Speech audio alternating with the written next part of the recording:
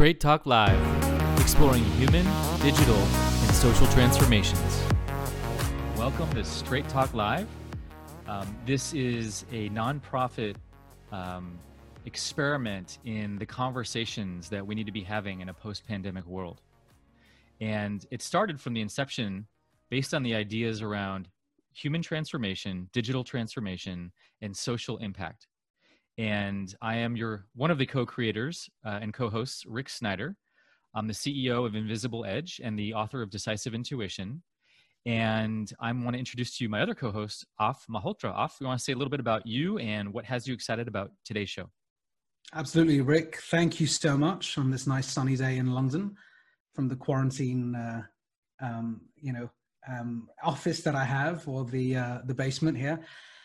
Delighted to be on the show today and have our friend Anthony Woolley join us, who's going to take us through a phenomenal story of his career. And it's an important one for me because I'm, as you know, one of the creators of StraightTalk.live, but also the co-founder of a business called Growth Enabler, which is all about trying to disrupt, or should I say, educate the disruptors of tomorrow on how to revamp traditional business models. And I'm very excited about this one in particular because financial services and fintech and that entire world is rife for disruption, has been for a long time. And it's great to have a leader who's a practitioner and, of course, understands the theory behind financial models and technology. So, Rick, this one is going to be a fun one, of course. So back to you, and then let's get into the core of the topic and the subject today. Excellent. Yeah, I'm very excited about this topic in particular. And if we think about it, so many of us out there, and a lot of you listening, are affected right now by the COVID situation, health-wise, maybe relocating and geographic changes that were unexpected. There's also the financial implications. There's the economy that everyone is fretting about for good reason.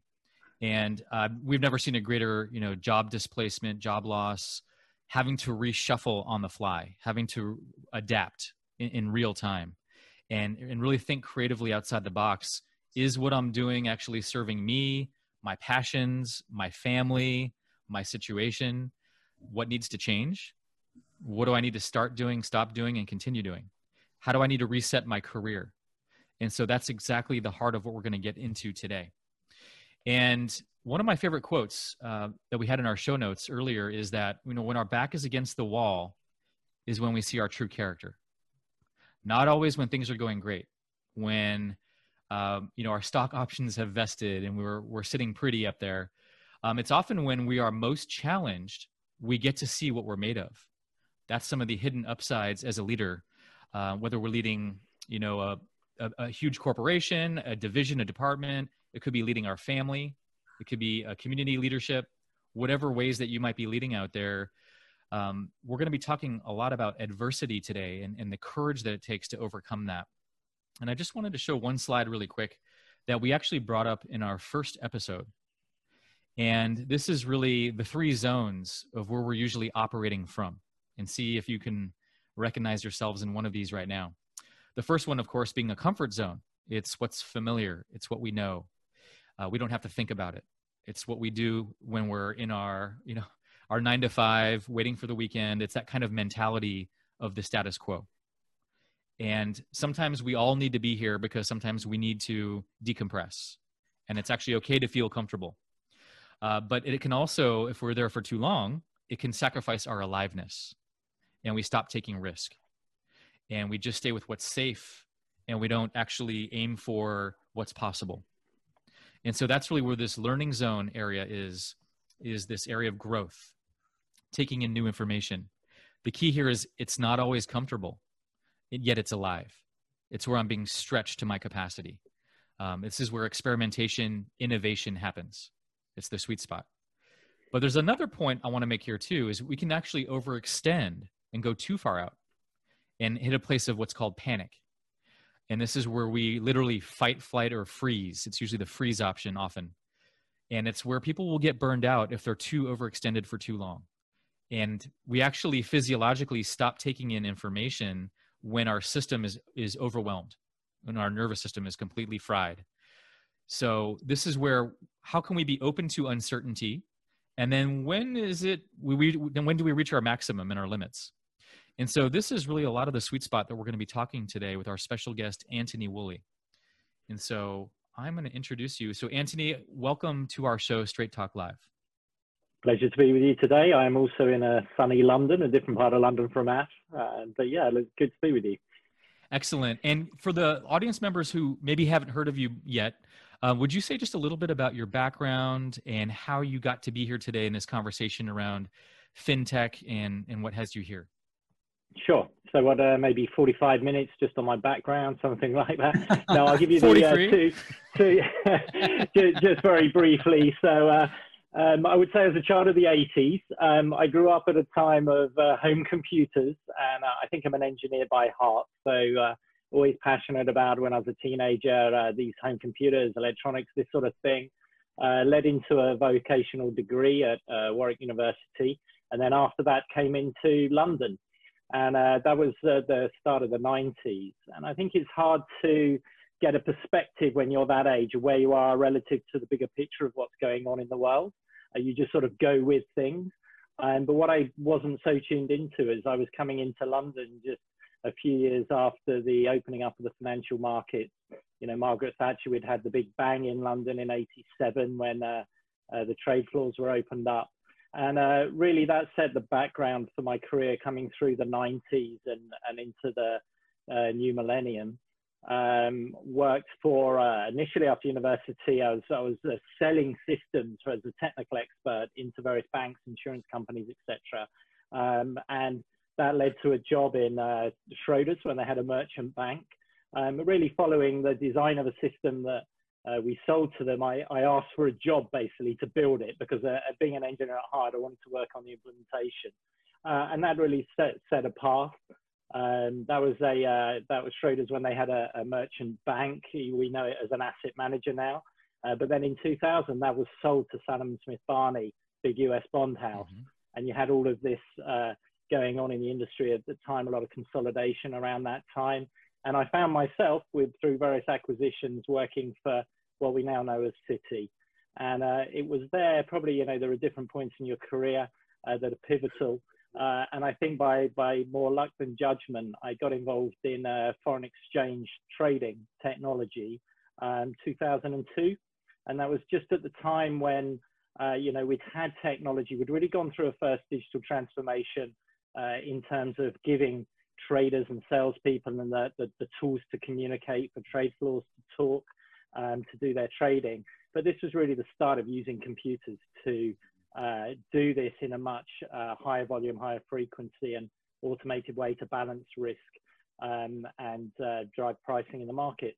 And so as an engineer, that was really exciting. And through that whole period of time, through say 2010, well, through past the financial crisis, really involved in applying leading edge technology on those trade floors.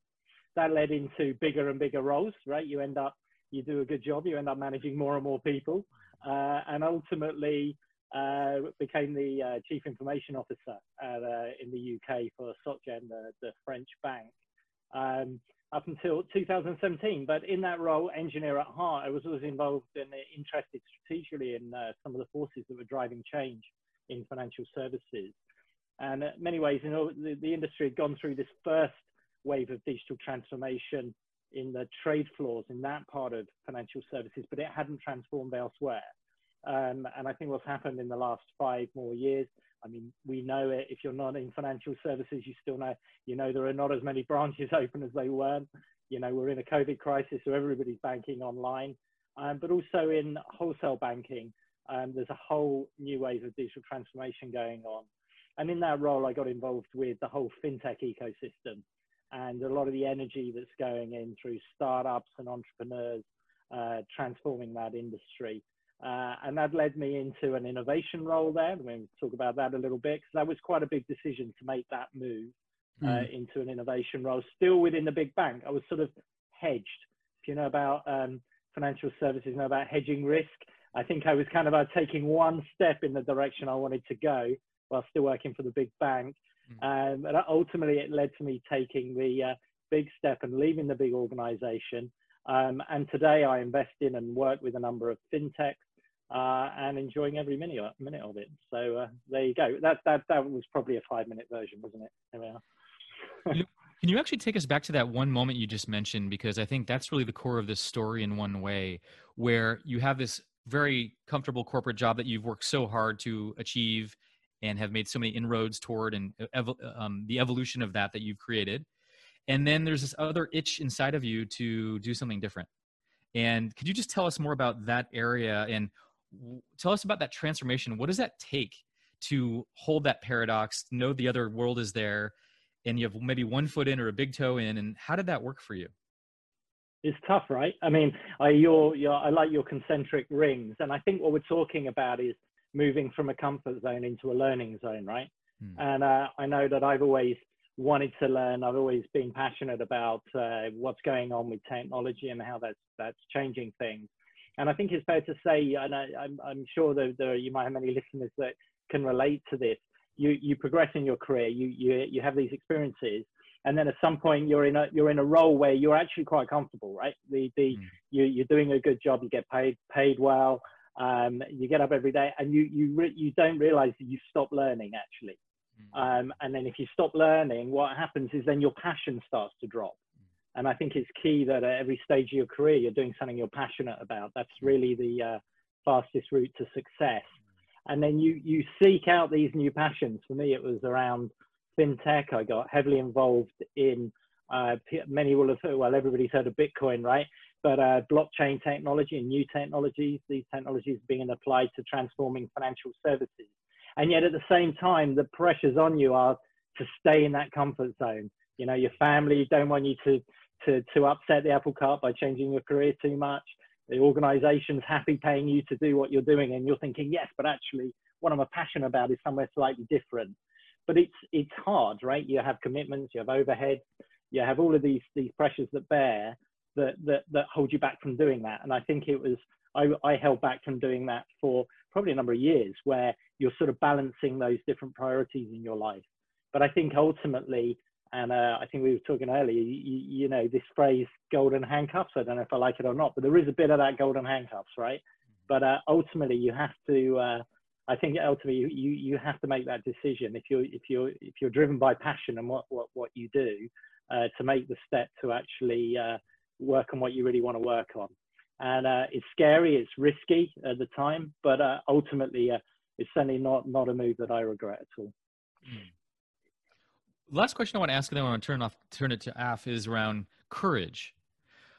How did you do that? Because for me, it takes a lot of courage when you have these golden handcuffs, and maybe even a better way, you actually still enjoy what you do. You enjoy your culture, the people you're working with, all those things. There's so many perks to the job, but as you say, there's points where you stop learning. I like how you said that when I stop learning, I stop feeling that passion at times. So how do you do that? Like, how do you access that courageous step? Because I think that's where a lot of our listeners are getting stuck right now in this post-COVID, this post-pandemic context right now, where there is a lot of people feeling frozen or uncertain about what's next. Could you just speak to that a bit about how do you access courage? What does that mean to you? Okay. Well, it is a challenge, and it is a balance, right? I think, even if it was 5 years ago, I probably wouldn't have had enough courage to make that move because of other things that are going on in your life, children of a certain age, that, the dependencies you have on you. But it's a balance. And I think I got to a point where there was this growing desire, look, I want to do something. I want to be involved in this transformation of the industry more directly. But also, in reality, I was getting to a point, I've got teenagers who can look after themselves now, and, they're heading off to university and such like. And these are relevant factors as well, because it's not like you can, I wouldn't recommend necessarily at certain points of people's life just go, yeah, I'll go for it. And then you've got to potentially fall out from that if you do have a lot of commitments in your life. But it was finding that balance. And I think ultimately, there's also things that happen in your life. I went through a health issue a few years back, which I won't expand on, but for everybody has these experiences in their life where you think, I've only got one life. Actually, if you don't do this, you will regret it. And I think it's having that perspective And ultimately you have to say, well, if I project forward 10 years and I haven't done this, will I regret it? And you think, yeah, and that's it. It's trying to get a strategic perspective on your broader career and life, I think, and recognizing the point at which if I stay in this comfort zone, not learning, I'm not going to be happy. I'm not going to grow in what I'm doing. And ultimately that won't lead you somewhere you want to go. Anthony, I wanted to touch on a point that I can relate to personally when I came out of the corporate 5 years ago and decided not to go back in again, because I think that's we need to touch on that too, of course. So one is having the courage to leave something that is steady and stable, personally and professionally. You have other people to take care of as well when you're a leader or a provider in your family. And it's a tough decision to make when things are going relatively well. And to shake the apple tree and to have the courage and the strength to do that and the foresight, simply because that feeds back into this deeper sense of purpose that you have to deal with yourself personally and then be able to articulate or convince others of down the line. So one part is leaving the corporate. The other part is finding something that's interesting and exciting enough, intellectually rewarding, financially rewarding at some point to keep you in that game. One is leaving, the other is staying. Because of course, for someone like yourself who's an experienced operator and leader, there's no doubt in my mind you'd have offers and people saying, well, why don't you come into my bank or my organization? And so talk us through what's going on in your mind. What have been the trigger events to keep you going? And I accept that it's probably not, you need more passage of time, but what is keeping you focused on fintech? What is keeping you focused on startups or investing and this new kind of life that you've built for yourself? Because, by the way, the core reason and the driver of this question is that a lot of people who are going to listen to this now in live session and in the replay will be executives in large enterprises. They're probably looking at you, maybe your counterparts in other jobs in other banks, and they're thinking, well, do I have to have a life-changing event for me to go do the things that I really want to do? It's a hard one, and there's no real sort of clear-cut answer. But what were the trigger events, or what are the trigger events, should I say, that are keeping you in the role right now? What is keeping you focused on staying in fintech? Okay, so maybe I'll come on to there's two parts to that. I think the first thing is the leaving, right? And then there's the staying. One thing I would say about as you transition into a new space is, I was very actively managing that in terms of first and foremost having a plan and a vision of where I wanted to be, right? And that came a few years ago, actually, was the recognition that I'm in a comfort zone, the recognition actually that I want to be somewhere else in terms of what I'm engaged with and the type of projects I'm engaged with.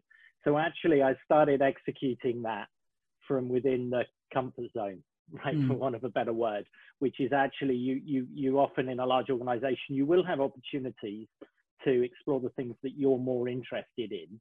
And that starts you on a journey, as opposed to saying, well, I want to change everything I want to do tomorrow. And then you just jump and do something different. You can do that. I did it in a more risk managed way, if you might like. So I was already getting involved in a vision I had around changing financial services, getting involved in some of the initiatives where that was happening within that organization, and starting to actively work with these companies, entrepreneurs, mentoring them, supporting them. And that made it an easier, smoother transition, reduce the risk. And actually by reducing the risk, it then makes it easier for you to stay once you've transitioned. Fair point. But it's since I come out, I'm fortunate to be working with, a small number of fantastic fintechs.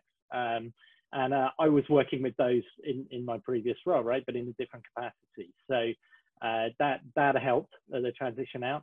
To stay, I'm enjoying it too much. I think that's the thing, right? Then it becomes a bit addictive. I remember a world a few years back where my diary, the meetings in my diary were not mine, right? You wake up early on a Monday morning, you look at your schedule and all right, actually maybe 6 of those meetings today are other people's, maybe 1 or 2 of them is mine.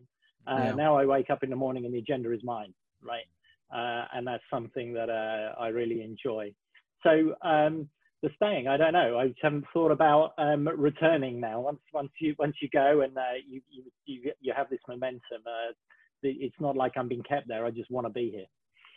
Yeah, it's interesting you say that, because you touched on a very important point that I probably want to just expand on a little bit, which relates to the fact that if you are a senior executive and you want to make the leap out of a corporate or enterprise institution, whatever position you may be at, and let's imagine you are in the golden handcuff situation, or you're getting paid a really decent salary and you've got stock options and you've got to do what you've got to do for the family as well. I mean, those are the real issues, right, that we're dealing with here. That's the reason why people don't do certain things, because they believe that they have some personal responsibilities that they have to take care of.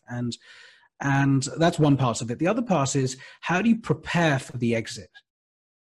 How do you prepare for the transition?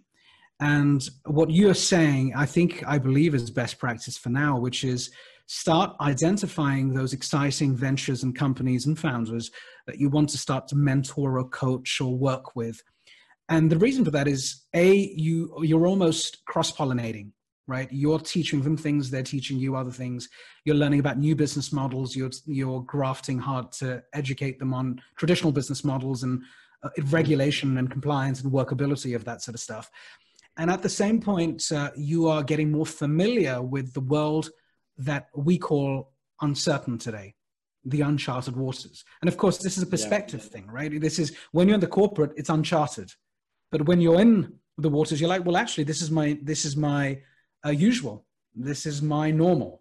And so it's all about perspective, and it's the relativity around what you do where and in what context. So in other words, what we're saying is, if you're a senior executive, it could be a good idea for you to think about taking advisory board roles in startups, in fintechs, in insurtechs, in exciting companies now, whether they pay you or not. And you're doing that because you have the end in mind, or at least you have a direction in mind, which may be 6 months, a year, 2 years, whatever it may be. And I think it's a very important point to make, because I have to tell you, I work with a number of very influential leaders around the world. And as obvious as this may sound, many of those great executives are very busy from Monday to Saturday, working damn hard, leading organizations, complex organizations, and dealing with the politics, dealing with the uncertainty of an enterprise.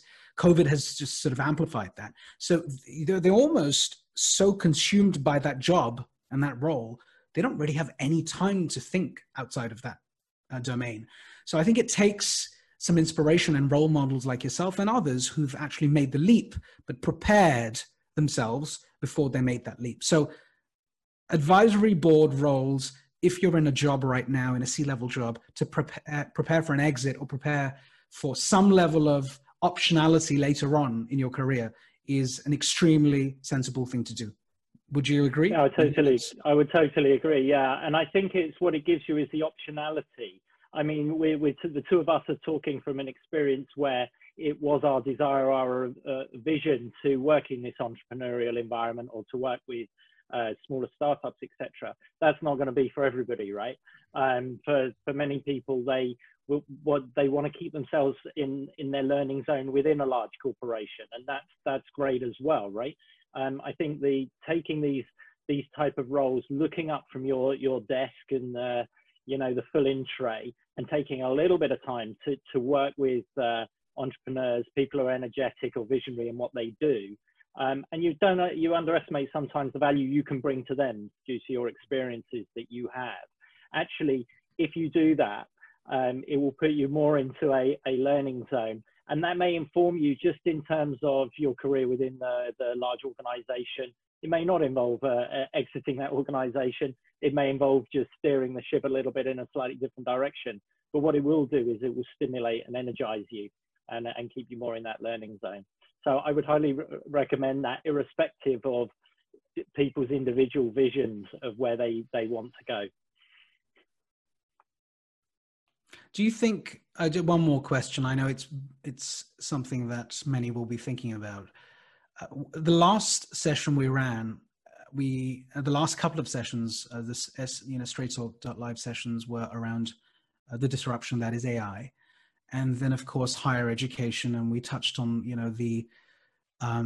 the concept of the MBA, whether it's an appreciating or a depreciating asset. And when we ran those sessions, this word elitism came up a few times. And I'm not saying that we're all part of this sort of game, but I think you don't have to be financially independent or free to make the leap, right?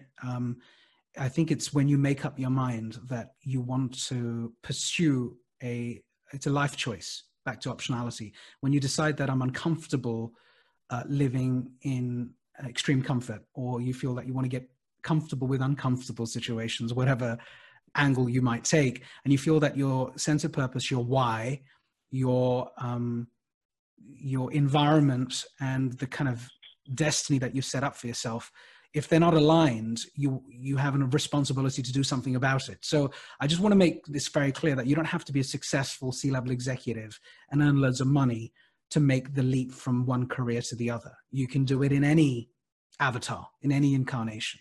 So it's not about just those who are super successful at the top of the ladder.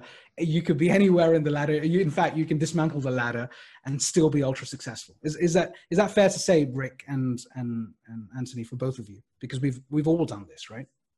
Yeah. Well, one comment I'd make quickly is maybe I don't be biased, but I'd say in a way it's harder for people in senior roles to do it because of the momentum that you built and the weight of expectation. And actually, you never quite become financially independent, do you? Because you create larger overheads for yourself.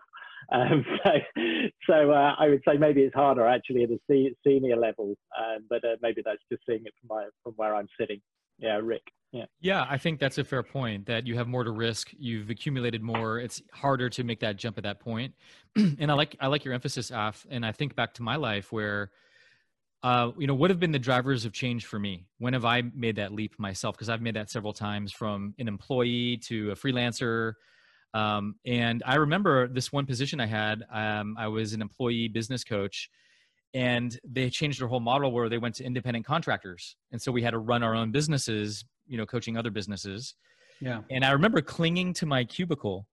I was one of the last coaches to make the jump because I was so comfortable in my role. I loved it. And yet I knew on another level that I was just kind of phoning it in on some level too, that I wasn't alive as much as I wanted to be, even though I didn't want to think about creating a website and getting the account set up and all that other stuff you have to do around marketing and sales, and some of the real challenges of starting a business. And I think that's an important piece here too, is it's not always sexy and glamorous. And there's so much stuff I had to learn on the fly that I had no clue about. Yeah. Even though I've been coaching businesses, there was another level of sophistication I needed to have at that point for myself. And also with the latest technologies and platforms that are always changing. So for me, it's like making that jump ended up being the best thing I ever did once I did. And I realized I'm an okay employee. I'm a good employee, but I'm a much better entrepreneur. I'm better when my back is against the wall and I have to figure it out. There's something that's more alive for me that ignites and activates. And how I use my time is much more focused and more clear. And and my decision-making that comes from that place. Versus when it's someone else's vision that I'm serving, even if I'm aligned, which is great. And I've been in that role where I've had executive vision that was incredible that I really believed in. I've had the other experience where I didn't believe in the vision or how it was being embodied, which is a whole other conversation. But the bottom line is, when you get to be responsible for your own vision, there's something that is very beautiful about that, around creating your own schedule, like you said, Anthony, but also being responsible for what you want to bring into the world and how to make that a bigger impact with your fingerprint, if you will. We usually do the questions at the end, but I think it's an open conversation. So let's bring up this interesting question. There's someone on the call who's essentially asking a very poignant question. They're in the freelance world, and it appears that they're an architect. So I'll send this over to you first, Anthony. So the question really is, I'm a freelance architect right now, and really interested in hearing Anthony's perspective on, how can I find a startup or startups to get involved with in the first place? I've not done it before. What should I be thinking about? So what would you say to the gentleman who's asked the question? Okay, well, I'm more familiar with the fintech sector than what's going on in architecture, but I think some of the environment, the ecosystems around startups. What I would say is startups are very efficient with their resources and their time, and they're also extremely good at finding help where they can seek it out in the context that they rarely have money. Right?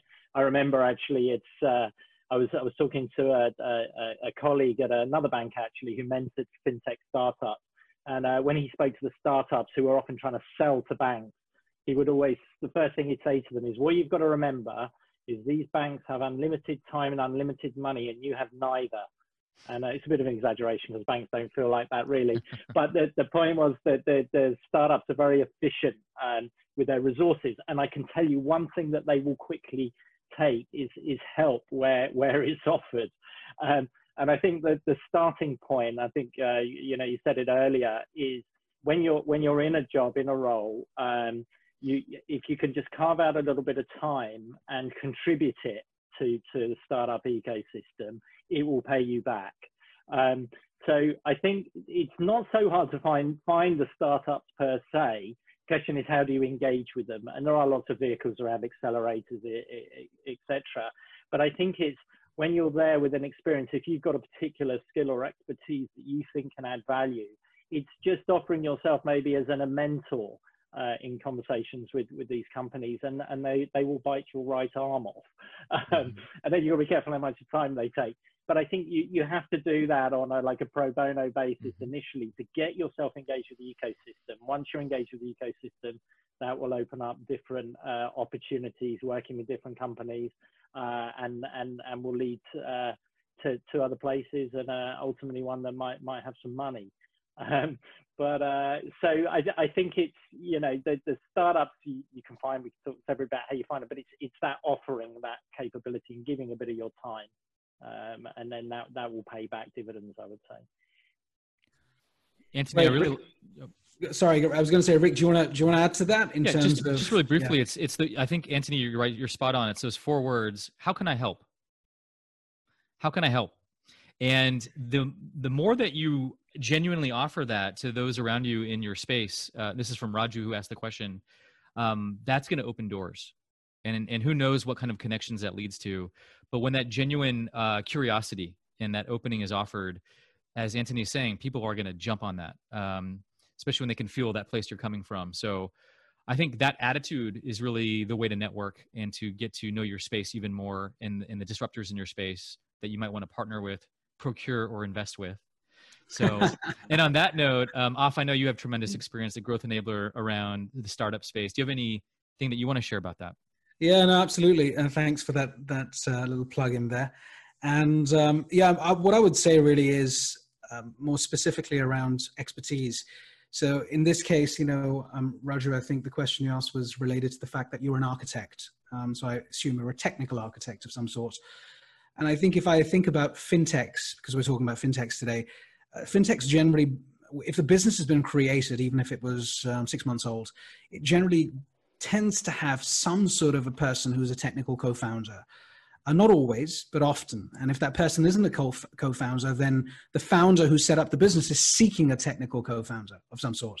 So if you're an architect, you almost need to start to position yourself as someone who has a core expertise in an industry and or set of technologies or a programming language, even something like Python, which is very hot and popular these days, or as we make our segue into blockchain or distributed ledger technology. These are new technologies that are game changers in the way banks are going to operate now and in the future, and how fintechs are getting built. So if you have skill set and expertise in blockchain, DLT, Python, other languages, or you understand cloud extremely well and have played that game well and architected in these kind of agile, sprint-based environments, then you've got a great green tick there. And I think it's important to get that very clear. I'm sure you have, but I would just add that point as a technical person trying to plug into a fintech, understand what the technical capabilities are of that fintech before you go plug in, because perhaps they already have tons of capability. The only curveball here is if you haven't got a business dynamic to you, you need to build that over the COVID period. So architects are great and they're fantastic. There are many architects out there, so you've got to differentiate yourself. And if you've got a business acumen, or you have business experience, even if you built your own startup at some point, or you're great at trading, or you have an online Amazon marketplace shop, or anything for that matter that is related to digital, you'd be surprised how valuable that experience is now, more than ever before. So that's the bit I would add to the question. Hope that helps. Brilliant.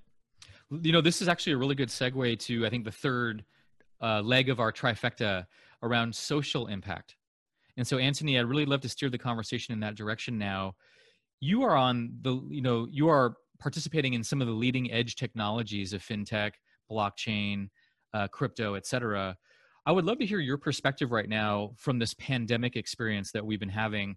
What do you see as being exposed, some of the infrastructures that are falling apart? What are you seeing on the leading edge of where things are moving toward that would be helpful to hear just from your vantage point? Yeah, and in fact, interesting. I mean, the whole experience of COVID, it is such a terrible crisis. And, going into it, nobody expected it. And going into this, the priority of all governments rightly was the health of their nations, right? And we all locked down and then everything stopped, right? Actually, I won't distract the conversation, but I did have COVID for 3 weeks. But that kind of laid me out. And then I came out the other side of that. And what I think, when I don't know, maybe in late April, you suddenly saw that people were starting to realize that, okay, we got this massive health crisis, but also we're going to have a massive emergent economic crisis. And one of the fintechs that I was working with in particular had found that, they got into this crisis, everything shut down, and everything had stopped. Conversations they were having with big banks had stopped, etc. And it's a company, Onera, that focus on the new emergent space of digital securities. But what we found was that, people were starting to realize that there is a massive economic crisis here. And moreover, that we are going to come through this crisis with hundreds of thousands of companies that are fundamentally sound, that are suddenly under financial stress. So this is unique. This has never happened in any recordable history, that, companies that have been profitable, they trade well, they had a strong future, and now they need financing. And I think with this fintech, we tuned into that. And that had the founder wrote an article which went a bit viral on wrote it on Medium, went a bit viral on LinkedIn, and it sort of hit a nerve. And this company has managed to mobilize in a relatively short order a lot of the largest banks, exchanges, and fintechs, and bring those together to say, well, how can we help these companies? These are basically private companies who need financing coming out of the crisis. And that's leading into a whole industry initiative to build a network for what we call digital securities. So this is where companies can actually raise money, find investors on a large global network. Whereas at the moment, private companies raising money, it's very hard to find the investors. It's very opaque. It's manual. All of these sorts of things. And there was a recognition in Israel, well, maybe this is the time the financial services industry can step up and implement such a network to help these private companies. If you're a big public company, you trade on stock exchanges, you've got much more liquid access to finance. If you're a private company, not talking about the very small ones, but large ones, they might be worth $1 billion, but they still can't find that financing. The reason I tell that story is because you can see how in a crisis, and this is where the agility and the entrepreneurship comes in, is understanding, getting a perspective on where you are and what the need is. and there's a real need out there at the moment. And I think that's what's been keeping me busy the last 6 weeks, spending more time on that than anything else at the moment, because there is a real opportunity now to help our economies coming out of this crisis. But this is something I wouldn't have imagined doing 2 months ago, right? And do you, Anthony, if you could touch on that, because that's interesting, because people need money to keep their dreams alive and for the businesses to operate as going concerns. And we are in extraordinary circumstances and absolutely peculiar time. Talk us through, as simply as you can, this whole thing about blockchain, right? And yes, it's been debated and discussed, and everyone's talked about blockchain. Where do you see it being most relevant in the context of your background and your role? Because you've implemented technology as well. So what is this thing, blockchain, and how do you see it playing out in a post-COVID world? Do you think it's going to increase in popularity? Do you think it's going to reduce? It's indifferent? What is your viewpoint on this? Yeah, okay. So this is a favorite topic, and it's one that you have to navigate carefully because it's very complicated and I don't want to confuse people. But there's a couple of interesting things. There's blockchain is the technology that made Bitcoin possible. And Bitcoin and the technology together are quite a feat of engineering and cryptography, etc. And it achieves this thing where you can actually transfer value from one person to another without an intermediary. Also, Bitcoin came about in 2009 in the wake of the financial crisis, and also the timing-wise, maybe a response to saying, well, what is financial services? What does value mean? What does money mean? Where is all this going, right? And that technology, in order to do that, in order to be able to say, I've got a cryptocurrency and I can transfer it to you without an intermediary, I can transfer value, not just data, is very powerful. And that technology can be then repurposed for different use cases. And there are many, many use cases for this.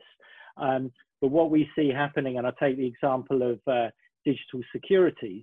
At the moment, if you're a company and you want to issue shares, somebody has to keep a register of those shares, right? You have a table, and these are still kept in spreadsheets, and somebody has to keep your register and understand who owns which shares in your company, etc.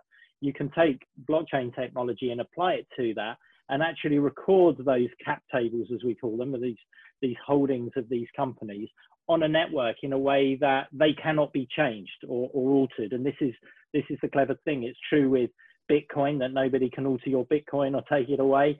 It's true if you take this blockchain technology and apply it to problems such as this.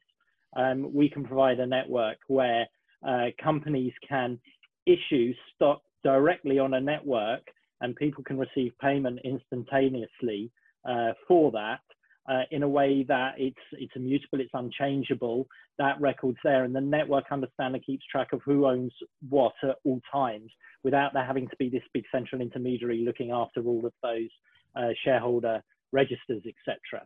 So and it can be applied to many other use cases in trade finance, with supply chains, tracking goods. There's lots and lots of use cases, but it's really powerful, the concept of a technology that enables you to transfer value, not just data. Keep that recorded, keep it immutable and notarized in an electronic way if you want. And so that's what I'm immersed in with a number of the fintechs I'm involved with at the moment. And that has the ability to really take financial services through a new level of transformation in terms of how companies raise finance and then how that's traded afterwards. The whole thing can be automated. And so this also enables a capability where private companies can get some of the benefit of what the public companies have, where you and I can buy and sell Apple shares. Well, it'll be much easier in the future to buy and sell shares in smaller companies that are maybe less liquid in a network where you can reach investors all over the world. Whereas today, we're talking the other day, you can have a startup with a great idea in Silicon Valley on the West Coast, raise maybe $10 million for an idea. And yet in Europe, you could have a company that already has revenues behind it, great idea, etc., that can't raise 100,000. And there's something there about access to investors. And this technology, blockchain, has the ability to create a global network to bring companies and investors together. And so that could be transformative, and it can help the backbone of our economy, I think, emerge from this crisis. It's a great example. That's a great example. And I know the last point you made in particular, I think I can resonate with that just because of the startup economy that we're plugged into.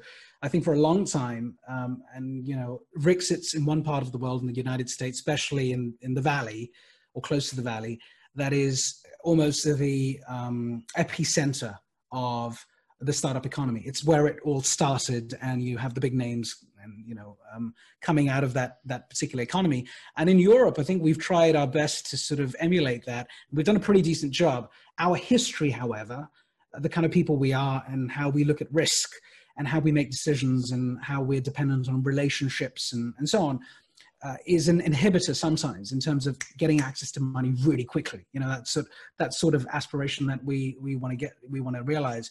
And I think if blockchain can help the best companies in the world, no matter where they sit, whether it's Beijing, Bangalore, London, Paris, Munich, whatever it may be, and you can connect the best businesses, most disruptive businesses with money that can help them realize the potential of that business. And that business doesn't have to be, about trade. It can also be about doing good work for society. I mean, charities, not-for-profits. We're a not-for-profit. Yep. You think about what we're doing, we're a media not-for-profit, if you want to put us into a category.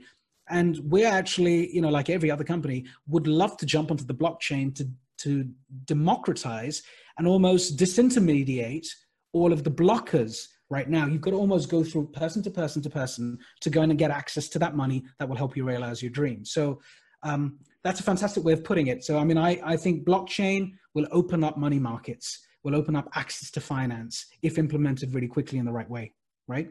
Yes, exactly.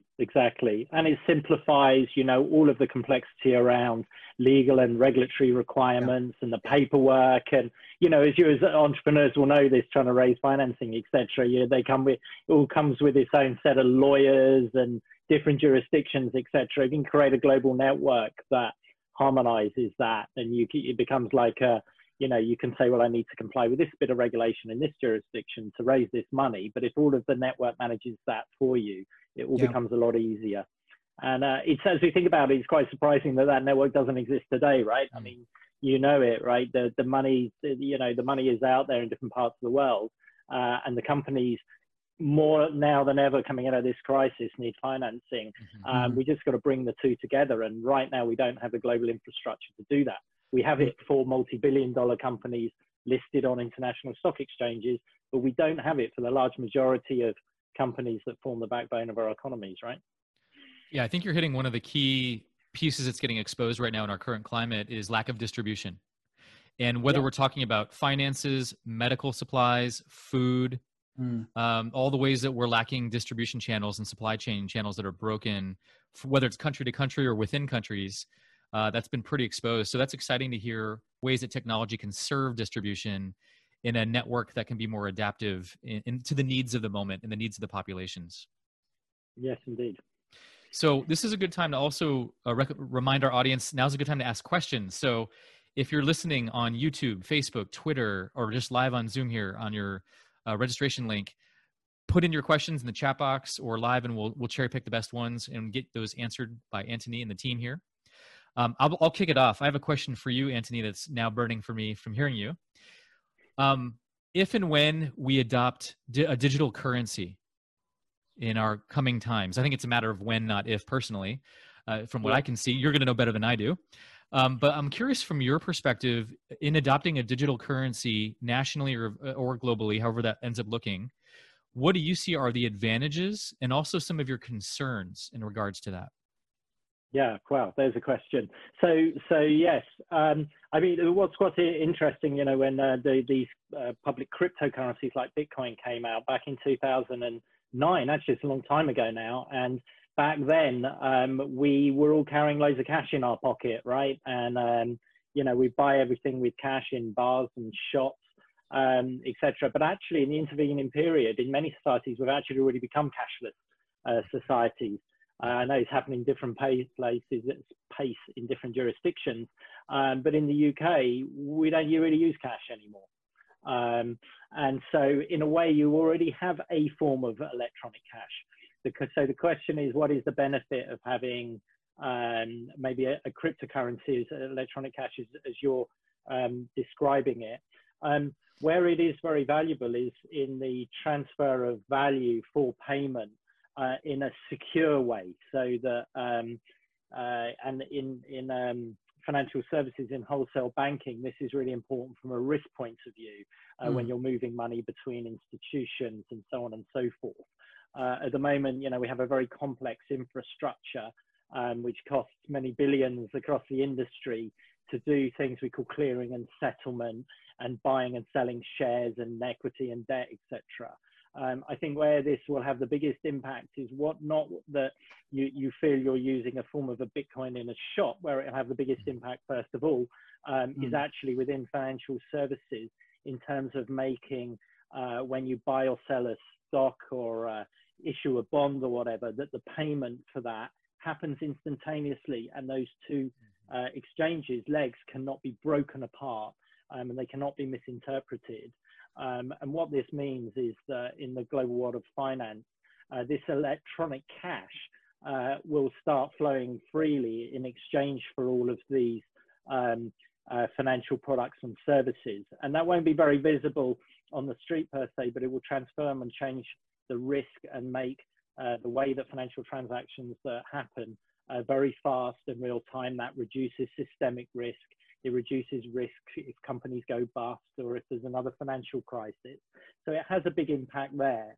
I think when people think about cryptocurrencies, they think about it in terms of peer-to-peer transfer of value around the world, where maybe I can transfer money from my smartphone to your smartphone without it going through the banking system.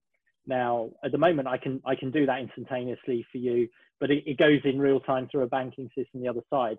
So the question is, what's the value of doing that without it going through a banking system? But that then raises much bigger questions around the nature of money and the nature of society. Without getting into the macroeconomics or macro politics, at the end of the day, most citizens are law-abiding citizens in a country. They pay their taxes. The government keeps them safe. They build hospitals. They have roads, etc. And actually, these questions are tied up with some of these more larger societal questions to a certain extent, which is, yes, we'll have cryptocurrencies, but there still needs to be a way for government to collect their taxes and to pay for infrastructure and so on and so forth. So maybe I've veered into an area that gets people excited if they're libertarians or if they get strong views in different directions. But I think, these you could say electronic cash is already here. It will continue to come in a more fluid way and a more democratized way, that you're not dependent on so many institutions and complex financial systems to process this. But these electronic cash will make things, reduce the risk in financial services, make transactions more predictable and reliable, and that will all be a good thing. There you are. I don't know how well I answered that question. There was a big question, actually. I'm trying to answer it in a way that everybody listening will understand. Yeah, that really shed some light, I think, on some of the positives. And I'd also like to hear the other side, too. What are some of your chief concerns about going digital or a cashless-based society? Anything that you're already on the fringes of thinking about who might be exploited, how could that work, et cetera? Yeah, I think it's as simple as making sure that individuals are protected, they're not defrauded, that parties are honest, that people aren't using mechanisms to avoid taxes, or that it's supporting illegal activities, etc. When you get into this peer-to-peer, ultimately there is a societal responsibility to make sure that people are behaving well in the way that they conduct themselves, carry out transactions, etc. So I think there are risks with all of these technologies. I think, and sometimes the risk is that the technologies are so transformative so fast that society can't keep up. And that's where you get the pressure, and people are saying, well, what does it mean to have cryptocurrencies and these sorts of things? But I think that it's making sure that as these things come in, that it's in a way that is not disruptive to general law and order and the way that our societies work. And so the risks are around things like tax and crime, and protecting individuals and investors. You know, I mean, my wife earlier today got a text saying your Revolut account has been suspended. Right, click here to reactivate it. Obviously, a fraudulent text. Right, looks very genuine. You know, this is the world we're in, and I think what we could be careful of is protecting people who are not informed or tuned into these things, so that they're not losing their life savings and that they are looking after their wealth. So there we go. I don't know if any questions have come through, Rick. I had a question for you, Anthony, which relates to going back to the human transformation piece. You talked a lot about blockchain, and you're a technologist, so you've sort of grown up in technology. There's this one piece around intellectual stimulation, right? That's important in parallel with the financial needs and various other things. It appears to me that the passion that you're exuding here, and how your eyes lit up when you were talking about, you know, digital securities and the disintermediation and democratization of payments, for example, to some extent, is one part of this is about, again, it's the transition piece that I'm referring back to. I guess one part of this is when you do something new, or you're resetting your career, or you decide to do a reset of some sort. And we talk a lot about, Rick and I talk a lot about the Great Reset, which we think COVID has catalyzed to some extent. I guess what you're saying is it's not just about your sense of purpose and whatever that may be at that point. It's about you working out why you do what you do, and intellectual growth and personal growth, learning new things, digging deep into the core of why something happens the way it happens, the interconnectedness of things. We talk a lot about systems thinking on this show as well. And in fact, we've got speakers coming on who are going to be discussing that in a lot more detail. I found technologists and IT leaders to be pretty equipped and almost masters of systems thinking, because they have to run large, complex programs. And what I'm sensing from what you're saying is, for the CIOs and IT leaders and business leaders out there who want to make that change, who want to transition, you've got to think about what you're transitioning into intellectually as well. I mean, are you excited about blockchain? Are you excited about robotics? Are you excited about space travel? Are you excited about climate change and human transformation related to that, or social transformation?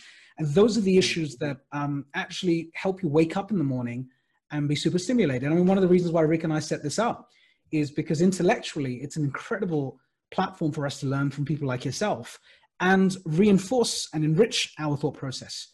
After all, that's what it's about. That's what it's about. You know, when you look back at your life, it's not just about, you know, the great jobs and the travel and all of those good things. It's about the impact of the dent that you've made in society around you. So long may we continue to make those dents. And my question to you, probably the last one, is what are the one or two things, or maybe more, that you want to really openly and frankly say to your counterparts who are executives in large organizations? And horses for courses, and I understand that, but what would you say to them right now? What can they do if they're in that conundrum, that situation where they're like, should I leave? No, I should go into a job, or it's better. What the family say, the kids need that, I need to pay for private school. What are you saying to them? What advice can you give them? Okay, so I think, you know, for any executive in a large organization has probably got there because they have a measure of strategic thinking capability, right? They have the ability to see the bigger picture, and they're juggling all of these risks at a time. But it's having a plan and a compass, and you know, it's important to be passionate about what you're doing. And if you're starting to get into that comfort zone, you've left the learning zone. I wouldn't recommend just sort of throwing it and jumping, right? Because of all of the risks that it's carried with it. So I think, and we talked about it earlier, I think it's having a plan, having a strategy about what direction you want to get in, but then it's acting today. But the acting today, and I like your recommendation earlier, it's taking a bit of time out of your diary every week and doing something. It may be, in our case, it may be mentoring fintechs, but it may be working on your corporate social responsibility program. You know, you may be a CFO who can find a few hours a week to work on the board of a charity, and there's tremendous demand out of there around finance. Or or you work with not-for-profits or whatever. And what you'll find is you'll get energy from that, but also it can serve, it can help you mobilize and start to make that change. Because otherwise what will happen is the pressure will build up, and then you don't want to be in a situation where it's all changing all at once. And there you may get yourself into trouble. So it is about understanding that you don't want to be exactly where you are right now, having a strategy and a game plan, for one of a better word, but starting to act now in the safety of the environment that you're in. There's endless opportunities to get involved with different organizations to be re-stimulated. And that in of itself will lead to opportunities that you can't see right now. And that will help get you into the new place. That is a fantastic note to end on, Anthony. Thank you so much for your perspective today, your engagement. And where can people find out more about you if they want to learn what you're up to today? I'm on I live on LinkedIn a lot. Nowadays, especially in financial services, it's a real LinkedIn culture. So do reach out to me on LinkedIn. You can see what I'm up to there. That's a good place to reach me. So please look for Anthony Woolley on LinkedIn. And just a quick note on our show next week, we're going to be looking at how do we actually understand our neuroscience and how that unlocks transformation, with Lisa Dion, the president of Synergetic Play Therapy Institute. And I've known her for 20 years. She's an incredible leader in the space. And really getting into the technicalities. How does transformation actually work? How do you unlock yours? It's going to be a fascinating conversation, same time next week. Thank you all very much for our episode today. Anthony, appreciate you being here. And Af, same as always. Thank you for co-hosting this amazing creation with me.